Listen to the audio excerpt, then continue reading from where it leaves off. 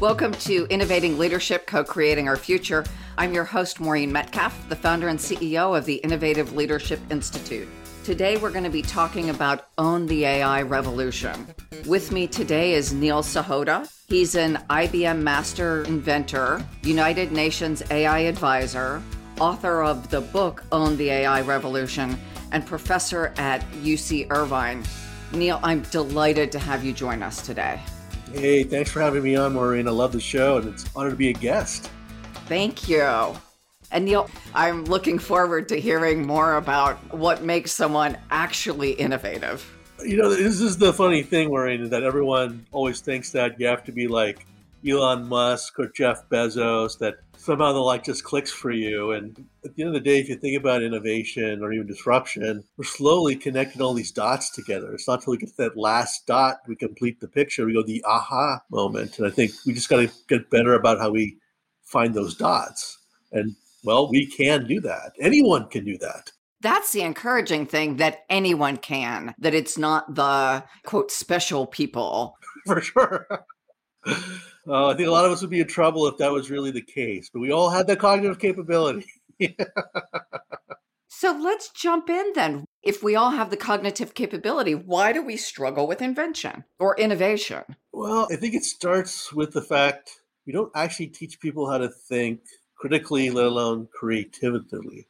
I think the impression is, well, schools will do that, but they don't actually do that. They teach important things, but they don't teach us how to think.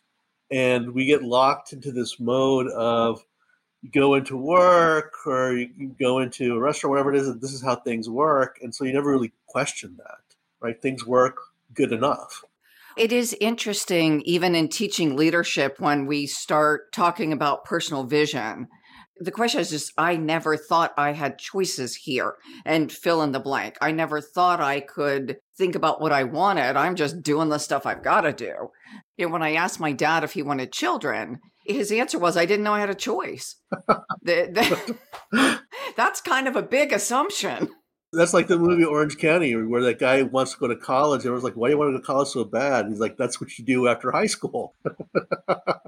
It's not just the little stuff. It's significant decisions in our lives that often people assume a path without choosing. And I think that's really getting to your point, isn't it? That we often make a set of assumptions that lead us down a standard path, absent thought. You know, a good example of this is 15 years ago, I was working with a large airline carrier group. And they were trying to integrate to their operations and really uncover a lot of the processes to figure out how to do this. And being the outside guy, I kept asking the question, like, why do you guys do it this way? And they're like, well, we've always done it that way. So after 40, 50 years, you don't think there might be a better way of doing this? And I remember someone saying, like, well, why do you want to fix something that's not broken? Right. And I think we probably all heard something like that before. And it's like, we're not trying to change for change's sake. There's a better way of maybe doing this. That we have new tools, we have new technologies, we have more data. Can we exploit that? And I don't think that really connected with them until I remember we got to this one part, and, you know, fuel was a huge cost even 15 years ago. And I saw this number, 143. That was what they were using as the average weight for a person on a plane. I'm like, does the average person weigh 143? Like, well, that's what it was when we commissioned the study like 50 years ago. Pretty sure people weigh more today. They were started thinking about it, just looking around the room like, huh. And when they got the new number, which I will not reveal, they were kind of in sticker shock, so to speak. That's kind of when they realized, well, wait a second, maybe some of these things we're doing aren't the best way of doing it anymore. Well, I'm just thinking, as you say that, the implications of being fuel light on a plane, because I'm assuming also people carry more luggage now than they did 50 years ago. Yep. So that means when there's a bad weather pattern and we're circling, the plane may not be as equipped to circle from a fuel perspective. Back then, that's potentially the case. I'm sure you had some pilots asking for more fuel, or even thinking like, oh, I got to use my tribal knowledge to compensate against what's probably real and what's calculated. You know, I'm sure there's some fights there, you know, airline companies about, taking more fuel on. That's the thing we're actually looking at. Interesting. It sounds then like innovation starts with questioning the norms.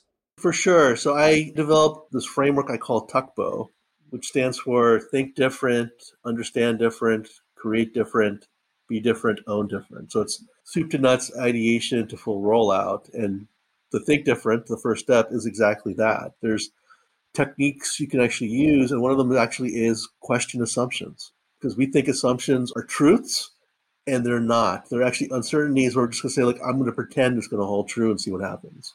Those carry forward then as truth over some period of time.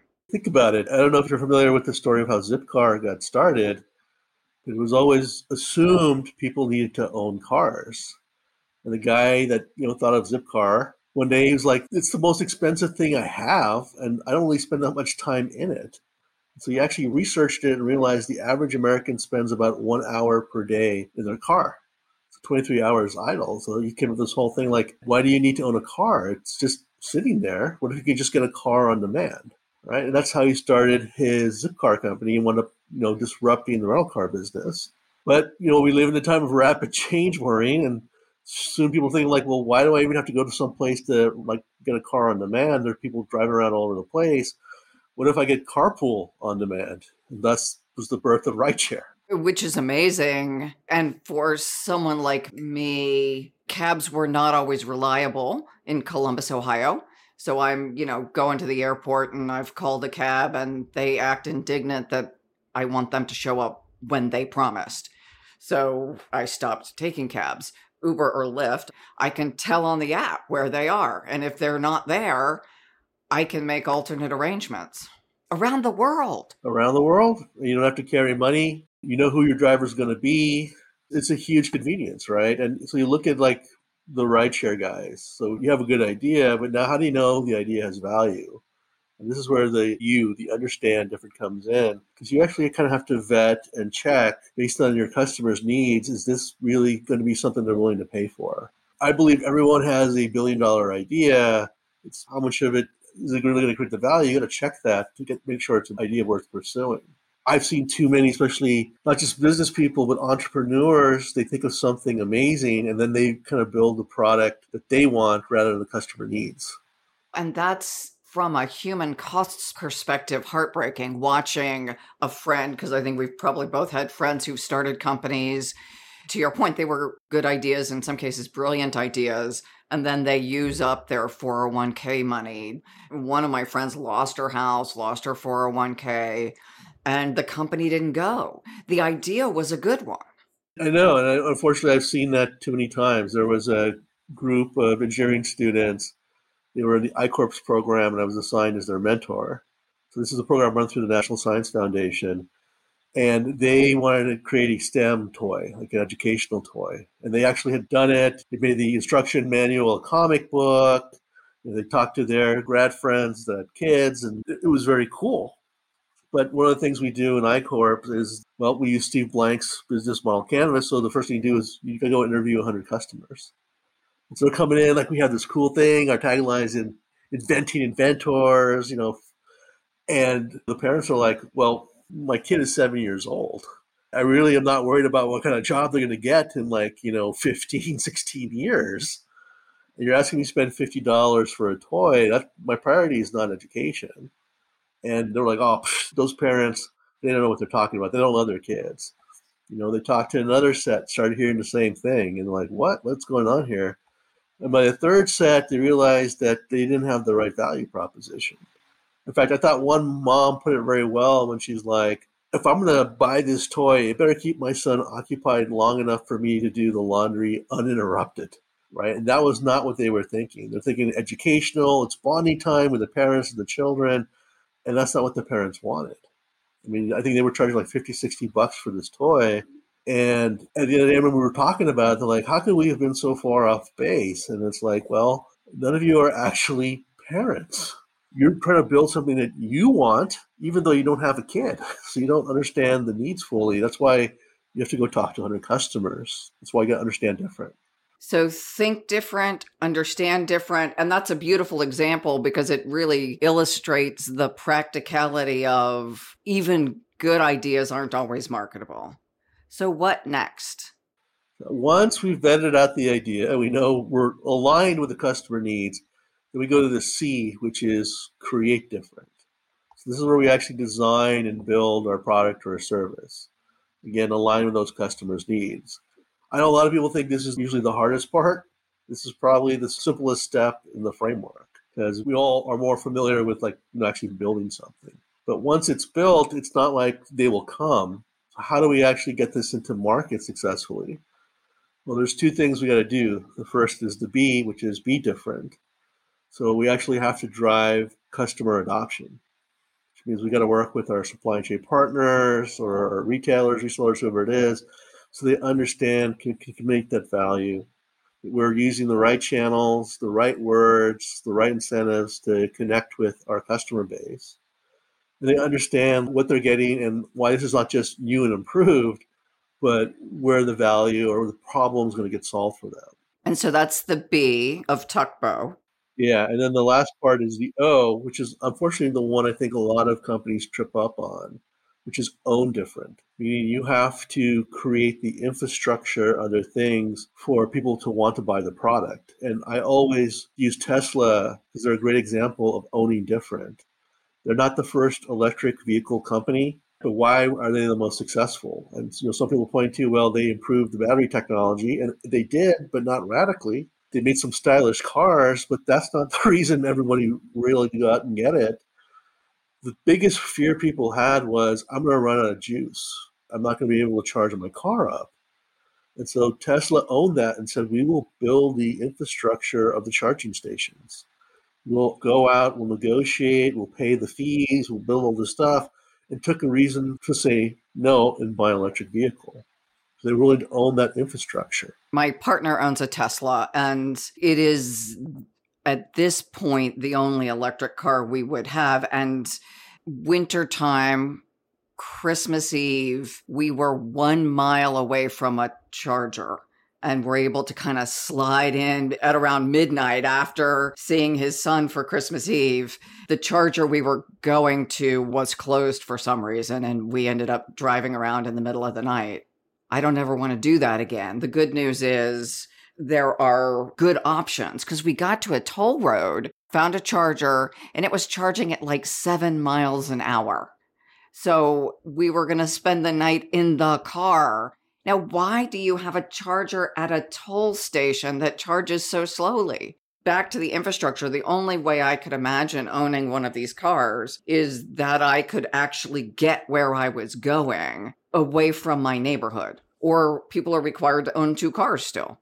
Yeah, and that becomes inconvenient or too costly. And that's why, Tesla has been so successful. They literally built out those whole infrastructure. I mean, if you ever do the trek from Los Angeles to Las Vegas, in the middle of the desert by Joshua Tree, there's this little area that has like 200 charging stations. And you see it all packed with Teslas because Tesla built that. It's a 300-mile drive. And not every car is programmed to go 300 miles. Some of them are just shy of that, but just shy is enough. Yeah. And interestingly, I don't know what happens when you run out of juice, but I've not seen Teslas hooked up to tow trucks very often. Neither have I. Tip my hat to them. They really thought it through well. That still doesn't account for drivers who don't pay attention. I'm sure there's somebody. I had an Uber driver in San Francisco recently. He had a Tesla, and we were chatting.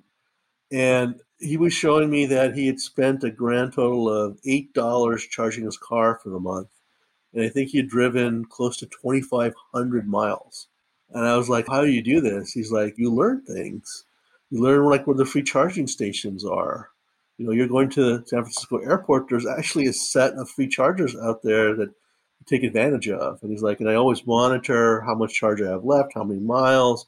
So I really plan things out to take advantage of that infrastructure. And it's like, that's amazing. You literally drove enough miles to go cross country and it cost you $8. Back to your point of own differently. We charge at home and I think it costs us $50 a month. Mike drives every day. I don't know how many miles he's driven, probably 1,500 a month or something. And our houses, we're still considered efficient electricity users, even though we're charging an electric car.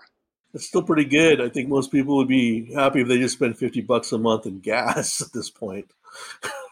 I filled up my car the other day. I waited for gas prices to come down and it was $90 for a tank. And I don't drive a big car. I drive a sports car, but it's not an Escalade or something. My tank's 16 gallons.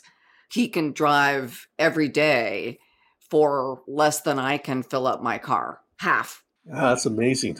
And I realized the Tesla itself is not cheaper, but over the cost of the life of the vehicle, one could make the argument that it will end up being cheaper. That's the whole thing. It's cheaper. Hopefully it's more environmentally friendly. That's the goal. That's a great example of how you can actually innovate even something as old as the car industry. Because, electric vehicles, it's not like you just thought of them like 20 years ago or something. It's something that's been experimented with since the 70s. Part of what I hear is there are people who have a brilliant idea, but innovation can come in any part of the value chain. So I could be doing something that others have done. So Uber replaces taxi. Moving people around in a shared car isn't a new concept, but the use of technology, especially with Moore's law, that the technology is doubling every 18 months, means that even what makes sense today, next year for me, may not make sense. That's right. And you're actually hitting upon one of the key points I call out to people. When it comes to technology, we're used to it being about automation, doing something faster, cheaper. We've got whole new tool sets from artificial intelligence and VR and blockchain and, Web 3.0 that we don't know how to actually figure out a different way. This is what I really consider innovation, to find a different way of doing the work. We're trying to just replicate what we already have rather than find that new path. Yeah, I read an article, I think in the 80s. It was something about, are you automating the cow paths? Are you automating the old out-of-date processes and just doing them quicker? But back to your luggage tagging, are we using the advent of technology? And I think of cloud-based ERP systems. We now structure the business around the automated processes rather than me changing the ERP to match my old processes. Now, not everyone loves that, I'm sure, but it is an example. Yeah, I think that's actually what is happening. That's the problem that, again, we're familiar with the process of what we're doing, and, there's something that will reduce errors, like luggage tagging. We can put an RFID tag as part of the little sticker we put on there. So at least we can scan it, but we still have lost luggage, right? And they'll tell you like, well, we're not sure where your luggage is. Okay, so you just lost it faster? I don't know. Yeah, how can that be? That's the problem. They're not really going back and saying, okay, where are the fail points in our luggage cycle, right? Can we fix those process issues? It's like, well, everyone has a scanner, right? There's a tag there, it'll get scanned, but we didn't actually address any of the fail points. That's not innovation, that's automation. Again, that seems like a crucial distinction for anyone running an organization that wants to give a better client experience, a la the airlines, or anybody else, frankly, right? We all have places where we automate stuff because we know how it works and it makes sense to us. And then add in AI. Can you talk a little bit about artificial intelligence? Because I realize that is your topic. And how does that start to really upend how we look at the world? The thing about AI is it's not like searching through a giant database to give us an answer we already know. The real power lies in that it actually can do tasks that require some level of cognition. So it can actually figure out answers to questions we don't know. It has the ability to learn. It's not programmed. So that's why it can actually solve problems. We've used it to target proteins for cancer, like accelerate drug discovery. We've used it actually to help depress the suicidal teenagers. We've used it to help farmers in impoverished areas to be able to improve crop production. If you ever watched the show Black Mirror, there was an episode with John Hamm, and it was called White Christmas. And they basically replicate off your brain an AI like assistant. And so the AI knows you as well as you know yourself. And so it can anticipate your needs and do some of these things. That's literally the holy grail for most people, I think, in the world, not just the AI folks, but to have someone that knows all that, can anticipate. So again, not just obviously trying to cure cancer and stuff, but serve our basic needs. That's the power we're trying to tap into. And to give you an example, we've seen that AI is actually better at reading the emotional state of a human being than another human being is. Maureen, think about it. You're looking at someone, you're wondering they're lying. There's over 2,000 points on the face that reveal a lie by itself. The best human being can watch, 5 to 7 of those in real time. AI can watch all 2,000. I'm not sure I want to know when someone's lying to me in some cases. Nice haircut. I just had a mammogram and there was something abnormal. And my question to the person doing the process was, do you have an AI interpreting the films? And my hope was the answer was yes, because the AI updates regularly where any human being can't necessarily process all of the new science. It's not like the technician, even if they're brilliant, is going home spending 8 hours a night reading stuff. But the updating of the AI and that it itself is learning is a game changer. That's the key thing, right? I can't read 20 million medical studies, and no human doctor can, but an AI can and has done that. And it's not we're trying to replace the doctor. It's a new tool for the doctors and nurses to use, right? You don't need to try and remember, what was that journal article I read 3 months ago? The AI knows it. And they can match whatever is going on in my physiology based on the millions of pictures they've seen versus my doc who hasn't seen presumably all pictures ever made. Yeah, and back in my IBM Watson days, we had a case. There was a woman in Japan. She fell ill. Saw her doctor like 15, 20 years. We ran some tests. They tried some things. Didn't work. Started seeing some specialists, similar thing. After 7 months, they didn't know exactly what was wrong with her. And so they said, can we get Watson's help? Watson has read 20 million medical case studies. Right? It's read all these journals and stuff. And so I took all the great work the doctors had done, all their tests, looked at her genomic sequencing, her personal medical history, family medical history, asked a couple of questions, and then said, I think she has these 2 rare forms of leukemia. The truth is, the doctor's like, well, there's no way that can actually happen. Well, could we just test for it? Tested for it. She tested positive for both forms of leukemia. Now that the doctors knew what was wrong, they were actually able to put her on a proper treatment plan to get some level of recovery for her.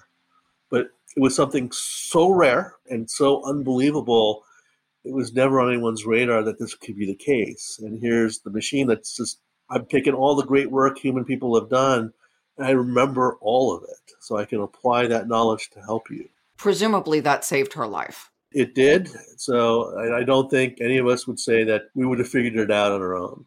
Many of us, like me, can't just call up Watson and say, hey, computer dude, I need your help. So how does what Watson has done that I'm assuming will be replicated move into the world? And in that, I also understand there are ethical questions of what should be known, what shouldn't be known, what should be shared. Curing diseases is certainly, I think nobody argues with that. But that means also Watson can do other things that may be unsettling to people.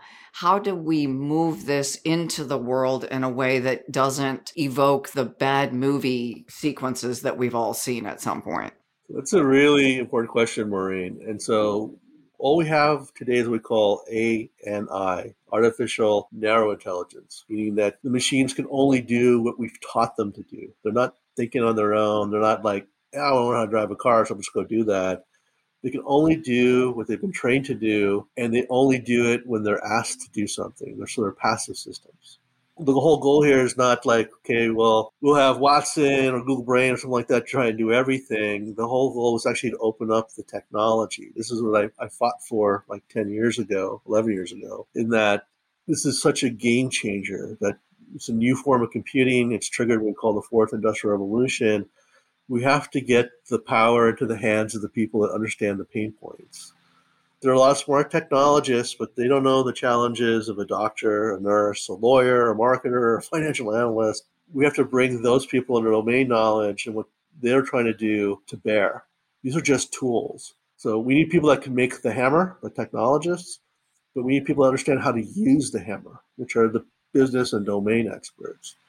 And that's what we've really done. We've turned these capabilities into like APIs that are things that can be used.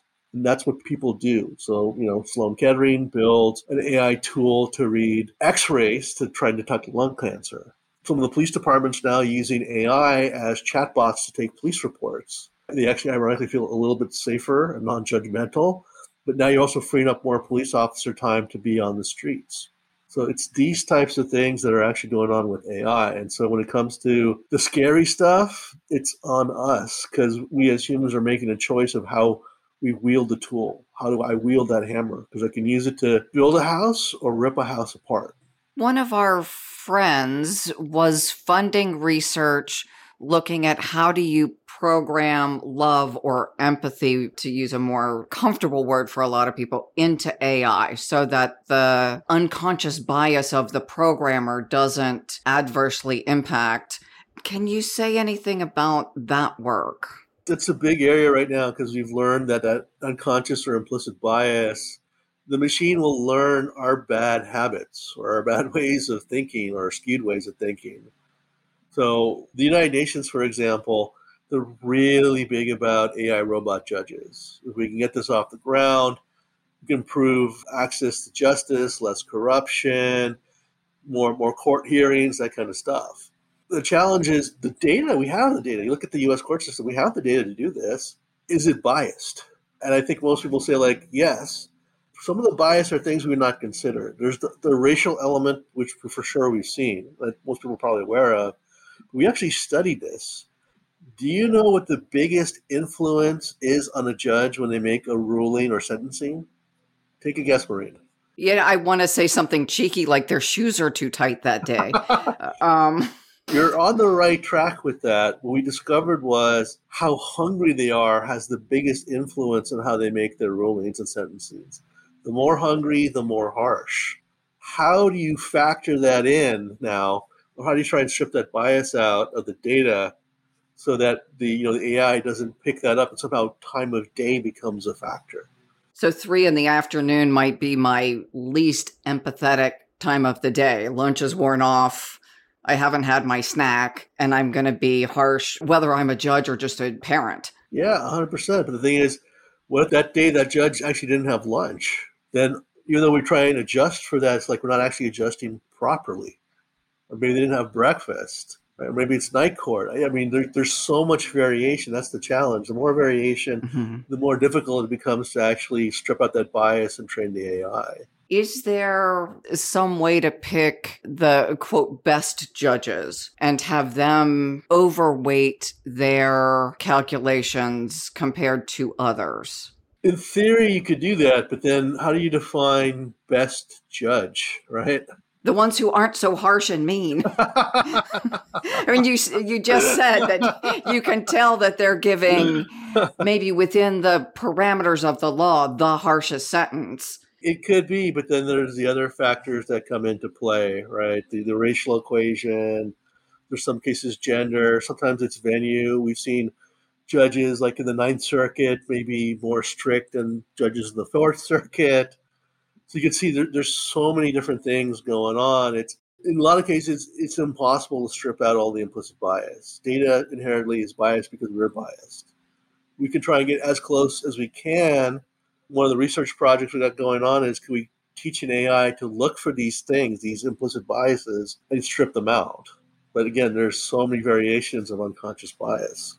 What I hear as I'm listening to you is, as it's learning and stripping out bias, it's still going to be better than most hungry humans. That is definitely, I think, the case. A real simple example is actually mortgage lending.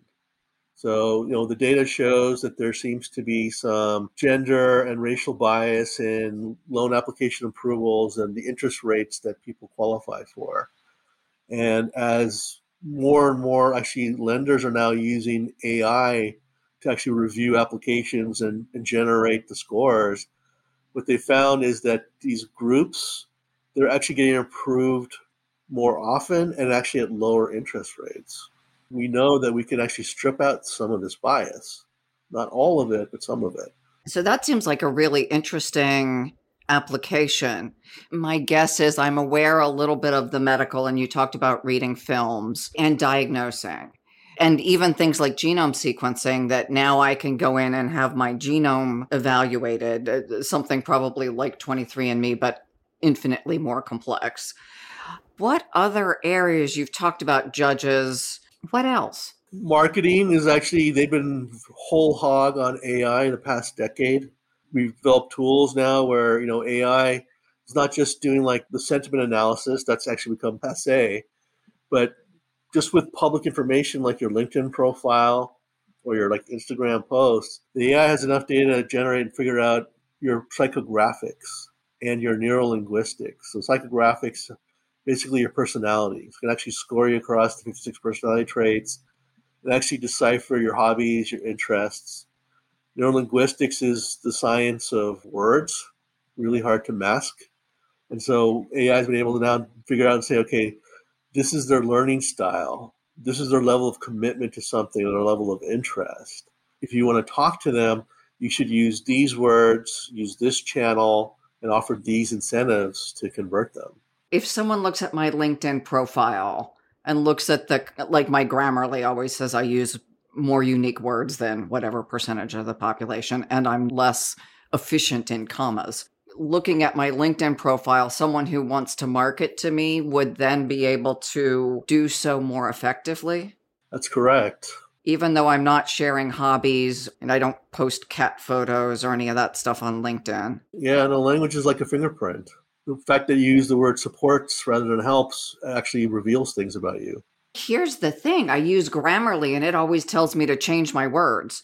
Does that mask what you can tell about me? It might, right? The more data we have, the more confident we are in the thing. You might be using Grammarly for your LinkedIn profile, right? Your bio.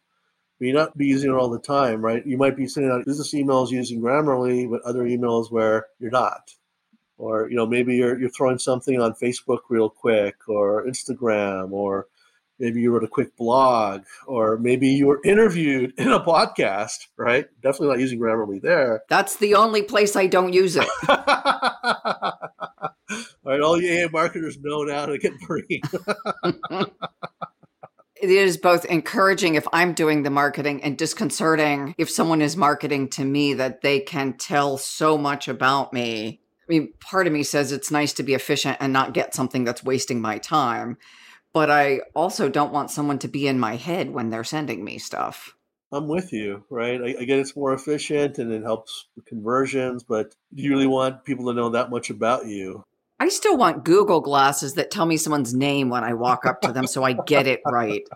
It's one of my worst traits, remembering names and pronouncing them properly. We're not that far away from that being a reality at this point. I believe there are regulations that are the issue, not the facial recognition itself. There's things about PI, personal information, and what's happening with that data, and can you use some people's likeness. So that Google Glass, actually, the police in China actually have been using that since the 2015, I think it was. So when they look at somebody, they actually know who they are. They get the name, where they live, where they work, where they've been the past couple of hours. In China, a lot of people actually like and appreciate that because it helps find lost children faster, you catch criminals faster.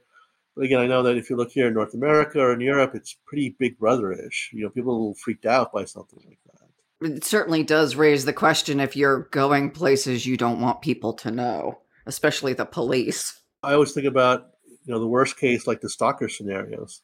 Somebody sees you and they're like, the glass on, they're getting all this data about you. What are they going to wind up doing with that? What if they come and break into your house, for example? Yeah, that would be disconcerting. Yeah, that's the challenge, right? It's a hammer. We can use it to create or we can use it to destroy. What other applications? Is there something that you're totally jazzed about, a problem that AI will solve? Actually, yes. So kind of bringing this full circle to how we started. The past year and a half, I've been doing a lot of work with AI, virtual reality, or the metaverse, really, and cognitive science. And this started off saying, could we tackle big problems? So the metaverse is kind of like the Mirrorverse and the Doctor Strange movies. It's a replica of the real world. you can practice your magic, or in this case, problem solving in there without impacting the real world to see what happens. And so looking at things like climate change, or could we even through mining minimize environmental impact, or trying to help people, overcome anxiety or depression or high pressure situations. And so, that's the metaverse. We use AI to kind of develop their cognitive abilities for the experimentation. Can't memorize your way through, for example, all these random things that might occur. What we found is it's actually very effective at actually encouraging people to find more creative solutions. So they're willing to take more risk in the metaverse, and that's led to better outcomes in the real world. What we didn't realize was this enhanced creative thinking was actually sustained outside of our work. So it wasn't just you did this problem solving. As you went back to your normal work and stuff, that level of creative thinking actually was retained. So we're now realizing that we can actually probably teach people to be better creative thinkers and critical thinkers through this combination of technology and science. We used to play SimCity, and I remember staying up all night doing this thing, and I'm not a gamer, so it was curious that I saw the sun come up. But we had done all kinds of things like take out all the streets and see what happened. Put parks more frequently than would be economically reasonable if you're a developer. Where did the people get happier? Where did they get less happy? We learned a ton, assuming that this was programmed with some level of accuracy. You could go back and find a point in time where a natural disaster happened, solve it differently, and see what you learned. So it sounds like the metaverse is a much more complex version of that. It is. And that's the thing, in that we call it a digital twin. It's like a replica of your office, your farm, the people, the controls, the furniture. So it has that feeling to it, but you're put into these situations that you may face one day, or you're maybe trying to solve, but you can do things in there that you probably would never do in the real world. Like there's a financial company we worked with that they were short on cash, and normally what they would do is probably sell off assets. Because they went through this exercise, they were able to experiment with other things. So they were doing things that they thought were completely contrary or contradictive. Like, well, let's create a different product offering, or let's jump into a different market. The AI was using real world data to say, like, okay, if this is a step you take, this is the outcome, this is the reaction to it. And it's throwing in events that sometimes we might consider them even black swan, but they're actually very realistically could happen. And so by going through this for a week, they actually realizes we shouldn't go off selling these assets. It's just going to handcuff us later on. And instead of our company being measured in months, it'll be measured in a couple of years. They actually come up with a totally unique solution that worked. They wound up doubling their stock price in a year as a result. So this is the potential we can tap into just by throwing in not just the real world circumstances, but things that we think may not happen, or things that we don't understand what would actually happen from these actions. And the freedom to take these risks, well, that's what gets us in that state of flow. It seems like, because my work is with mostly leaders, this has a ton of positive implications for executives as they're making strategic decisions. Yeah, that's actually how this got started. We were working with the C-suite and boards of big companies. And what we've learned is that we can actually take it down the chain as well. Like one of the things we're now working on is, obviously, mental health is a big issue these days. You can actually put people into some of these situations before they experience it, so they can actually try different things in a safe space. And that's how they're actually now building coping skills and building resiliency, so that if this were to happen in the real world, they've actually already dealt with it to a degree and know what to do and how to better manage that. That could be everything from I can practice interviewing for a job. I can practice somebody gave me negative feedback, the things that cause normal, especially young folks who are new in these situations, cause them anxiety.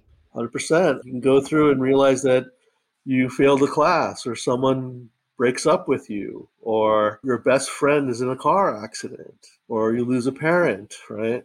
Yeah, the things that will happen in most of our lives if we live long enough. Yep. And we hope we all live that long. So let's connect it a little more to leadership. How can we help leaders be more effective in everything from demonstrating more empathy to being more judicious in their decisions? I don't know anyone who says that's a really dumb decision. I'm going to do that. So most people, I assume, believe they're making wise choices. I think we all have times that we would look back in retrospect and say, I was not stoned when I did that, but boy, the outcome looks like I must have been. Well, that's where I think the convergence of all these things come into play. The Tuckbow framework, using some of these things like the AI and the metaverse together. And I've seen this. The leaders, they've invested the time, they think they have a great idea, and so often they do. But then they think like, here's the solution, everyone will run out and go do it. You're forgetting the B and the O of Tuckbow. You got to go out and drive the adoption. You got the buy-in from your employees. You got to build the infrastructure so your employees will be successful.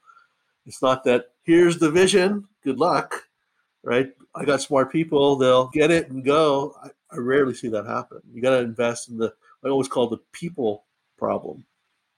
Most people, even working on a project, they don't know why they're doing the project, what the value of the company is.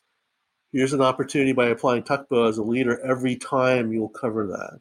You'll make sure you get the buy-in, get the infrastructure. You tap into things like the metaverse and the AI that, I'm working on right now, where you can actually experiment, try these things. And it's not just coming up with a great solution. We've also done it that as you get this, you try and pitch it to your employees, or you have your employees try to execute on that, what happens? So imagine actually being able to see the pushback from, against leadership, like, whoa, wait, what are we doing here? We've never done that before. Or I don't think that's going to work, right? So they're actually forced to confront it and realize that they have to deal with it. I don't think it's that they don't know half the time, it's that they forget about that, right? And back to we make assumptions. We assume other people see the world the way we do. Right. And especially for those of us sitting in the privileged seats of leadership, we forget what it was like to be afraid of fill in the blank because we have more autonomy than many of the people we work with. I call it the getting cut off example. You're driving, somebody cuts you off, you're like, that jerk, right? You have no idea why they cut you off. If you cut someone else off, you rationalize it. Like, I have to do this because I got to go pick up my kid from, soccer or something, and they're already waiting by themselves. So in your mind, it's like, I'm perfectly justified in doing this, but the other driver you cut off has no clue. Or they're hungry. Clearly worse judgment when we're hungry. For those of us perpetual dieters, I wonder if that correlates with poor driving. Might be an interesting study. So what do you want our listeners to be thinking about with regard to AI? My sense is it's such a game changer. We don't even yet realize how everything you've described makes our world more efficient, right? We're better at diagnosing diseases. We're better at implementing solutions that will serve a larger population. And we don't want to give stalkers Google glasses. What do you want people to be thinking about as they listen to this conversation? I want them to be thinking about how they can be a driver, not the passenger. I think there's too many people thinking like the great technologists, the big tech companies will build stuff and will use it. They don't know your problems. Mm-hmm. And, in my book, On the AI Revolution, there's several interviews, and the most successful AI companies are ones that were started by the domain experts, just people like the rest of us. And that's because they're the ones that understand the problems, they know what the needs are. And like I said, you don't have to know how the hammer gets built, you just have to know how to use that hammer. And so everyone can learn that capability. And we all know how to use a hammer. It's the same thing with AI. How can I just apply that capability? There's smart technologies you can partner with. They're probably in your company already. They'll help build this. You got to figure out where you're going to go first and what you want to do. And if you sit around waiting for someone else to figure it out, you're missing a huge opportunity. Everyone has the opportunity to be that driver right now, to be that innovator.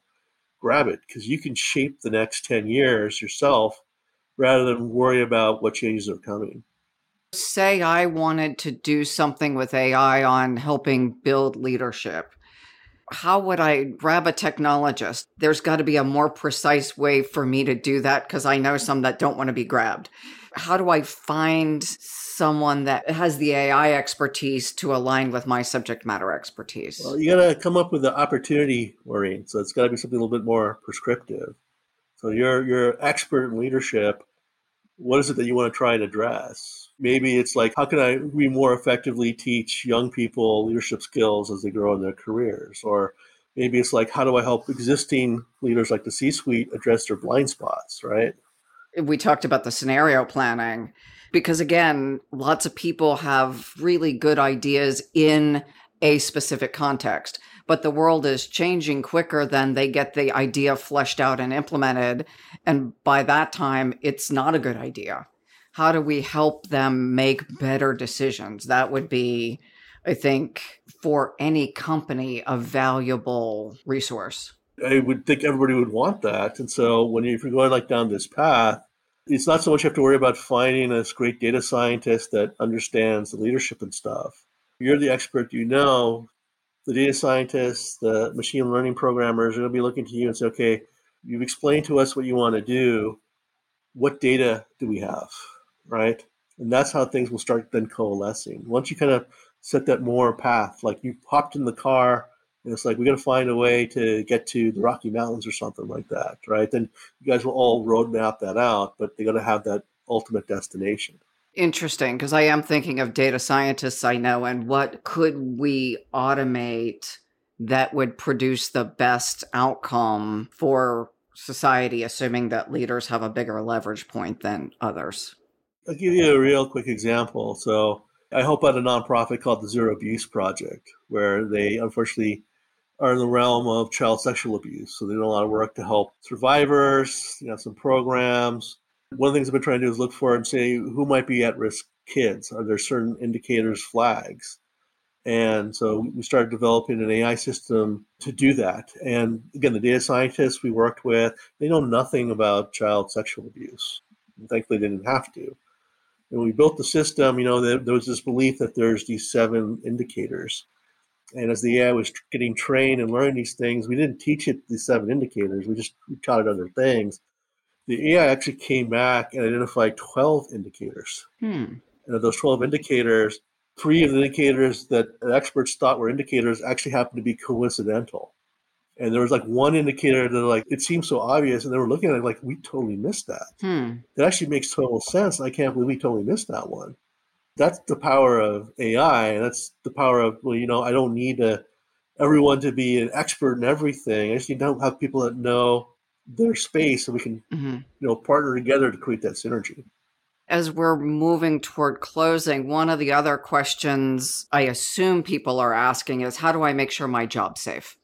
If an AI can be a court judge and read hospital films, what of my job will the AI do, and how do I stay relevant, irrespective of what my role is? So that's a really important question to ask, Maureen. And the goal is not to automate people out of jobs. I'm sure everyone hears that and says, yeah, right. The truth is that while machines or AI is good at some things better than people, there's still a lot of things that people are better than AI. The creativity, the first of a kind type of thinking, all these things come into play. So it's not that the AI is going to come in and take over everything you do. There are some jobs, like if you're a taxi driver, truck driver, yeah, right? We're not going to need as many. It doesn't mean it goes to zero. We're not going to need as many. But AI is going to take on more of I call it kind of the grunt, low-level cognition work. But that frees up our time to do more complex value-add work. So, we talked about like the robot judges. Estonia actually is using robot judges now in traffic court. So speeding tickets, moving violations, 90% of those cases are exactly the same. And so it's perfect for AI. But those judges that were doing those cases now have been moved into more complex, like traffic cases, or have been moved into other areas like family law, where there's a shortage of judges. So what does someone see when they go to court? They see a screen, or do they see a physical robot? R2-D2 sitting in the judge chair with a gown? Yeah, they see a physical robot. Okay. Doesn't look like R2-D2. It's a little more human-like. But yeah, and I know, ironically, it freaks people out for a different reason, because now it's like, well, the AI is going to rule on facts. I can't make an emotional plea. So they're like, okay, so you have a lot more people still not fighting the ticket anymore. So I'm like, okay, I'll pay the fine or I'll go to school. Yeah, because crying won't work for the robot. Yeah, right. The emotional pleas are not going to be effective. That's the biggest concern now. Not that the robot is biased or anything like that, but it freed up judges to go elsewhere. It's the same thing where in like mental health, there's a shortage of therapists. And so some of these tools are not meant to replace the therapist, but do some of the basic tasks the therapist would have to do, like the admin stuff, the transcription, the information collection, so the therapists actually have more time to see patients. There's actually AI coaching tools where you can tell it your goals and it reaches out several times a day and prompts you to do something, which executive coaches aren't going to reach out to you several times a day and ask you if you're, doing your meditation or if you've eaten this afternoon. So it does seem like there's value. And again, even I have a bit of a twinge of how do I make sure I'm relevant? That's the thing, is that I think there's more complex work, more value-added work we can all do. I think we'll have more freedom for our creative thinking. And if you look at past industrial revolutions, it's the same exact thing, right? People thought tractors would be the end of farmers, right? It just allowed now one farmer can do the work of 10 farmers. I think that's the real thing. And there's going to be whole new jobs that are getting created right now, right? They're being incubated today that will exist in 5-10 years. So I think that's the path we're going. Ironically, Maureen, the thing that worries me the most is not so much will we have these opportunities, is will we choose to take them? Because we've also never lived in a time with so much infotainment. So are we going to rise to the challenge and take on the more complex opportunities? Or are we going to go binge watch Stranger Things? I don't know. It is an interesting challenge. Thinking of I would issue a challenge to our listeners. How do you contribute to building something, and in what proportion? Because we do need downtime, but in what measure? Because the complexity is just exhausting. It is, right? These are things that I worry about. I mean, I look at the kids today and, I get everyone needs a break, but it's summertime and all the other parents like us are complaining. Everyone's playing video games all day. And I check the screen time, on the Nintendo Switch, and it's 60 hours this week. Wow. I'm like, that's a lot. That's more than the average adult even works. If you even took 1/10 of that, 6 hours, and did something else, build a skill, what would that mean, right? That's the challenge I really am more concerned about. The opportunities for us to do things, have work, have meaning, are going to be there. It's a question, are we willing to grab them or not? Yeah, that to me links to also the mental health piece, because I see people overwhelmed who will opt for entertainment rather than addressing some of the issues. I know, and that's unfortunate. I'm not saying everyone is like that, but people tend to choose the path of least resistance. And some of these things are hard. You talked about child abuse and sexual abuse. Those kids grow up and they face an uphill battle, and the challenges are interconnected. Yeah, but it reminds me, though, what JFK said back in his speech about trying to go to the moon. And he's like, we choose to do these things because they are hard. We want to rise to that challenge. And I still believe most people deep down want to do that. I'm an optimist for sure.